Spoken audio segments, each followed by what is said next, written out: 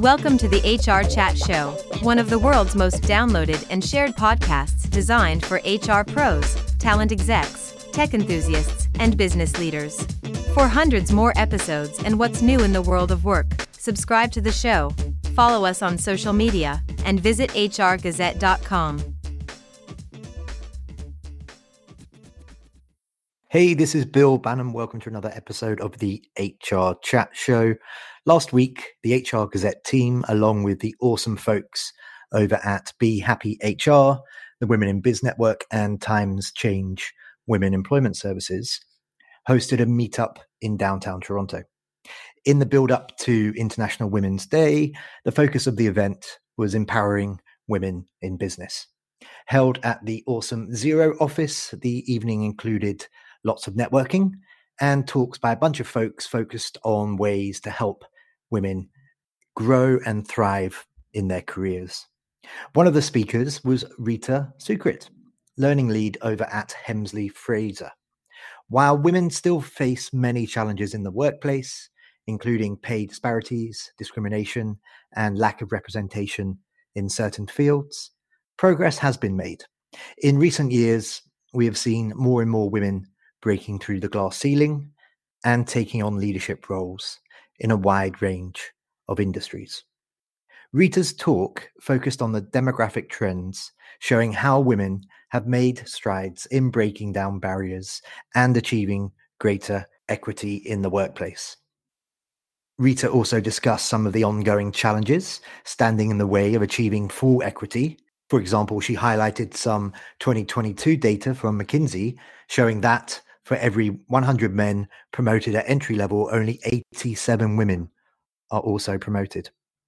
In this International Women's Day special episode, we're going to share the audio of Rita's talk. Please forgive any audience noise. It was a live event after all, with over 100 people in the room. I hope that you enjoy Rita's insights as much as I did, and wishing you a very happy International Women's Day from me and the team over at the HR Gazette. Good evening, everyone. I'm Rita Sukrit. I am Canada Lead for Hemsley Fraser Canada, and I've worked in L&D for more than 25 years. I've really had the pleasure to work in so many industries and travel in a lot of countries.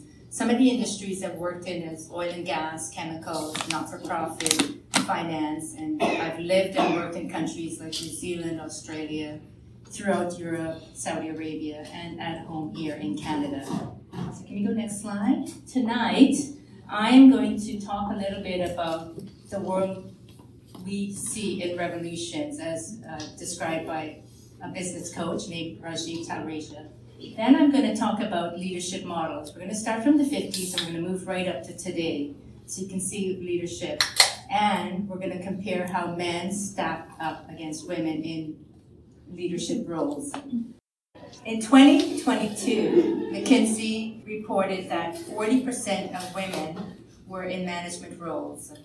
36% of women were in senior manager or director roles. 28% of women were in senior VP roles, and only 26% in C-suite. For every 100 men promoted at entry level, only 87 women are promoted. Last week, or about the 23rd of February, McKinsey did a podcast about women and women in the workplace, and I'd like to share some of the highlights from that podcast, and then finally leave you with future work insights and 3 quotes from Canadian women in leadership. Thanks for tuning in to the HR Chat podcast. If you're enjoying this episode, we'd really appreciate it if you could subscribe and leave a 5-star review on your podcast platform of choice. And now, back to the conversation. Hemsley Fraser, we are 32 plus years in business. We're headquarters in the UK. We have offices throughout the United States, in Germany, and a year and a half in Canada, which is where Christine and I work. Okay. Next slide. Our product offerings, we are an L&D provider. And some of the things I'd like to say shine is conducting needs analysis for clients to really determine what their learning needs are. We also do performance management, and we are really huge on learning in the flow of work. Let's go next. I mentioned Rajiv Talreja. He's a business coach, and he really coined the business world in 3 revolutions, starting with the industrial, information, and social. So let me explain this. If you know the story, just bear with me. It's really, I enjoy it. But for the industrial revolution, employees really didn't leave their workplace. And this, he ties in with our grandparents' era. They basically had a job, and they went to work, and they did their job. They didn't offer any insights or any innovations or anything. That was the era. But they did do it for survival. The next generation is the information generation, and that's our parents' generation, or some of us. And they had more opportunities. They also earned more money and provided better standard of living. Here's where we saw the invent or introduction of IT companies. People wanted to affiliate themselves with brands. And this generation, the information, had a little bit more options. But come to today, we are in the digital or the social revolution. And that's the generation, they don't care about survival because their grandparents provided that for them. They don't care about standard of living because their parents provided that. But what they care about is quality in the workplace. And they're concerned about the environment, they're concerned about opportunities, they're concerned about having earnings and rewards in the workplace. So this is the generation we're dealing with today. All 3 revolutions, according to Rajiv, none has loyalty. And we're going to see that very soon. So keep that in mind. While our grandparents had no options, our parents had a little bit more, this generation has so many, and they're going to take advantage of it. Starting with the 50s, we have the Industrial Corporation, which aligns with the Industrial Revolution. And here we can see that the corporation is king. They drove the mandate of the organization. They told the employees what to do, how to do it, when to do it. They were wearing the crowns in this timeline here. When we move to the 60s and 80s, we have a hierarchy level of management, and it was all about profits and losses and growth. It also, executives were given a mandate based on objectives, and they ran the organization based on those objectives. So now the crown is shifted from the corporation to the executives during the 60s and the 80s. When we get to the 90s, it's more of a collaborative leadership style. And here's where people are more concerned about customer service. And they have servant leadership. Leaders are there to provide and be what they need to do for their employees. We also learned that customers were not just external customers, but they were internal customers, the employees. And in some organizations, they focused on the employees first, then the external customers, because they didn't want them to leave. And today, we are in a network type of organization. We're running in that format. That means in the collaboration, people were kings, the employees. So today we now have a company as a network. Just about every company has a mission, a vision, a value statements. And it's all about teams and empowering teams, giving them that innovation, creativity, letting them do what they need to do. So that's the today era, and the team or the team leaders is now wearing the crown. But as we come out of the pandemic, we have a different kind of leadership. It is all about the employee well-being and giving them professional development in the workplace. And this is a direct, evolution from the pandemic, because when that happened, we brought the home or the work into the home. And there wasn't a demarcation between the home and the work in some instances. And that's driving the human-centric leadership today. So it's citizenship, it's trust, it's growth, and it's all done through learning. That's what we do. Now the individual is holding the ACE card, and it ties into what Rajiv said. about the generation today. They have all the power in them. If we go to the next slide, it might be a little bit mumbled a bit, but we could, yeah. Oh, that's okay.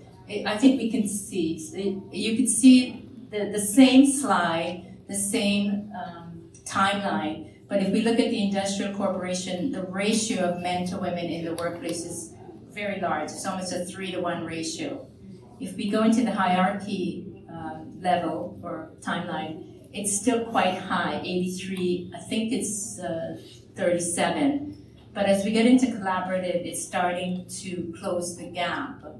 And then as we get to company as a network, it's even closing further.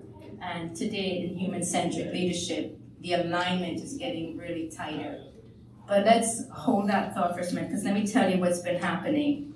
I just want to make sure I get my stats right. In 2022, more than 50% of women have postgraduate education. And having that, they want to come into the workplace and apply that knowledge. So that's number one. The second one is, during the pandemic, manufacturing and construction slowed down, which are male-dominated sectors. But on the flip side, we have women-dominated sectors like healthcare, education, childcare, employment, social services, and farmers. So that's spiked the numbers for women in the workplace.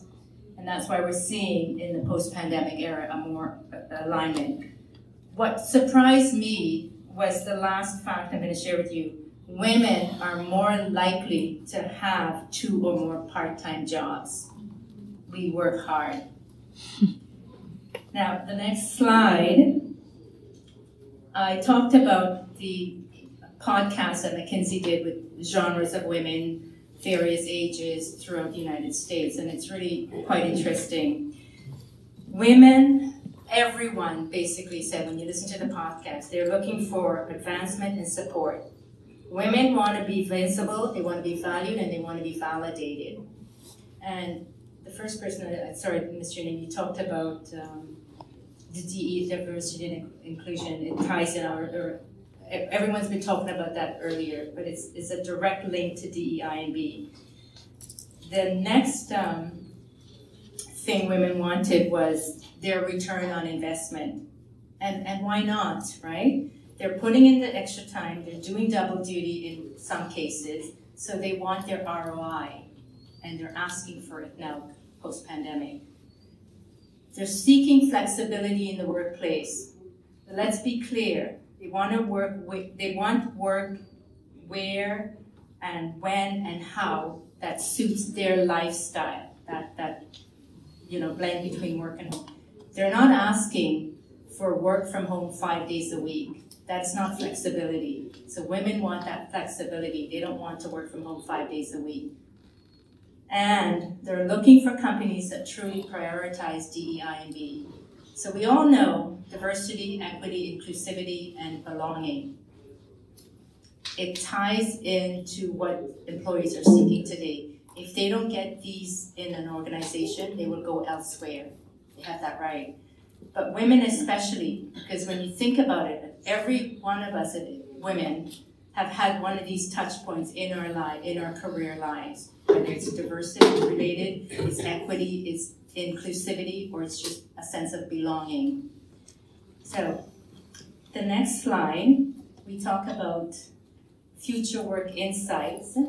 And listen, we are just as ambitious as men. And some of us work maybe harder than our male counterpart. But at many companies, they continue to face challenges that signal it would be harder for women to advance. It's just a really difficult thing for a lot of companies. Society is changing, and women want more connectivity and human-centricity in the workplace. McKinsey research says that the next generation of women are looking at us, the more senior, I wouldn't say older, but the more advanced women in the workplace. They're looking at us, and they actually are seeking a more equitable, more supportive, and more inclusive workplace. And they're watching how we are leaving to go find that, and they're going to do it as well. And they'll probably do it sooner than we would have done. the last slide is 3 quotes, and thank you, Christine, for putting this together, that really speak to women, Canadian women in the workplace today. Starting with Leanne on my right. Leanne is Indigenous, and she is an educator, a writer, musician. And to me, her quote really speaks about being your authentic self. Be your true self. Doesn't matter where you are, what you're doing. Be your true self. Second is, I can't see her name, but it's Avis. And Avis is actually, she received the order from Ontario for her contribution in education, another educator. And her quote is, the message for me is invest in yourself, because no one else is going to do it. This is for you. Do it for yourself. And last is Anne. Anne stems from Saskatchewan. She's also an academic, an author, but her expertise is in Canadian theatre. And I love her message. Have a can-do attitude, not a can't attitude. On that note, this concludes my presentation. Thanks for listening to the HR Chat Show. If you enjoyed this episode, why not subscribe and listen to some of the hundreds of episodes published by HR Gazette? And remember, for what's new in the world of work, subscribe to the show, follow us on social media, and visit hrgazette.com.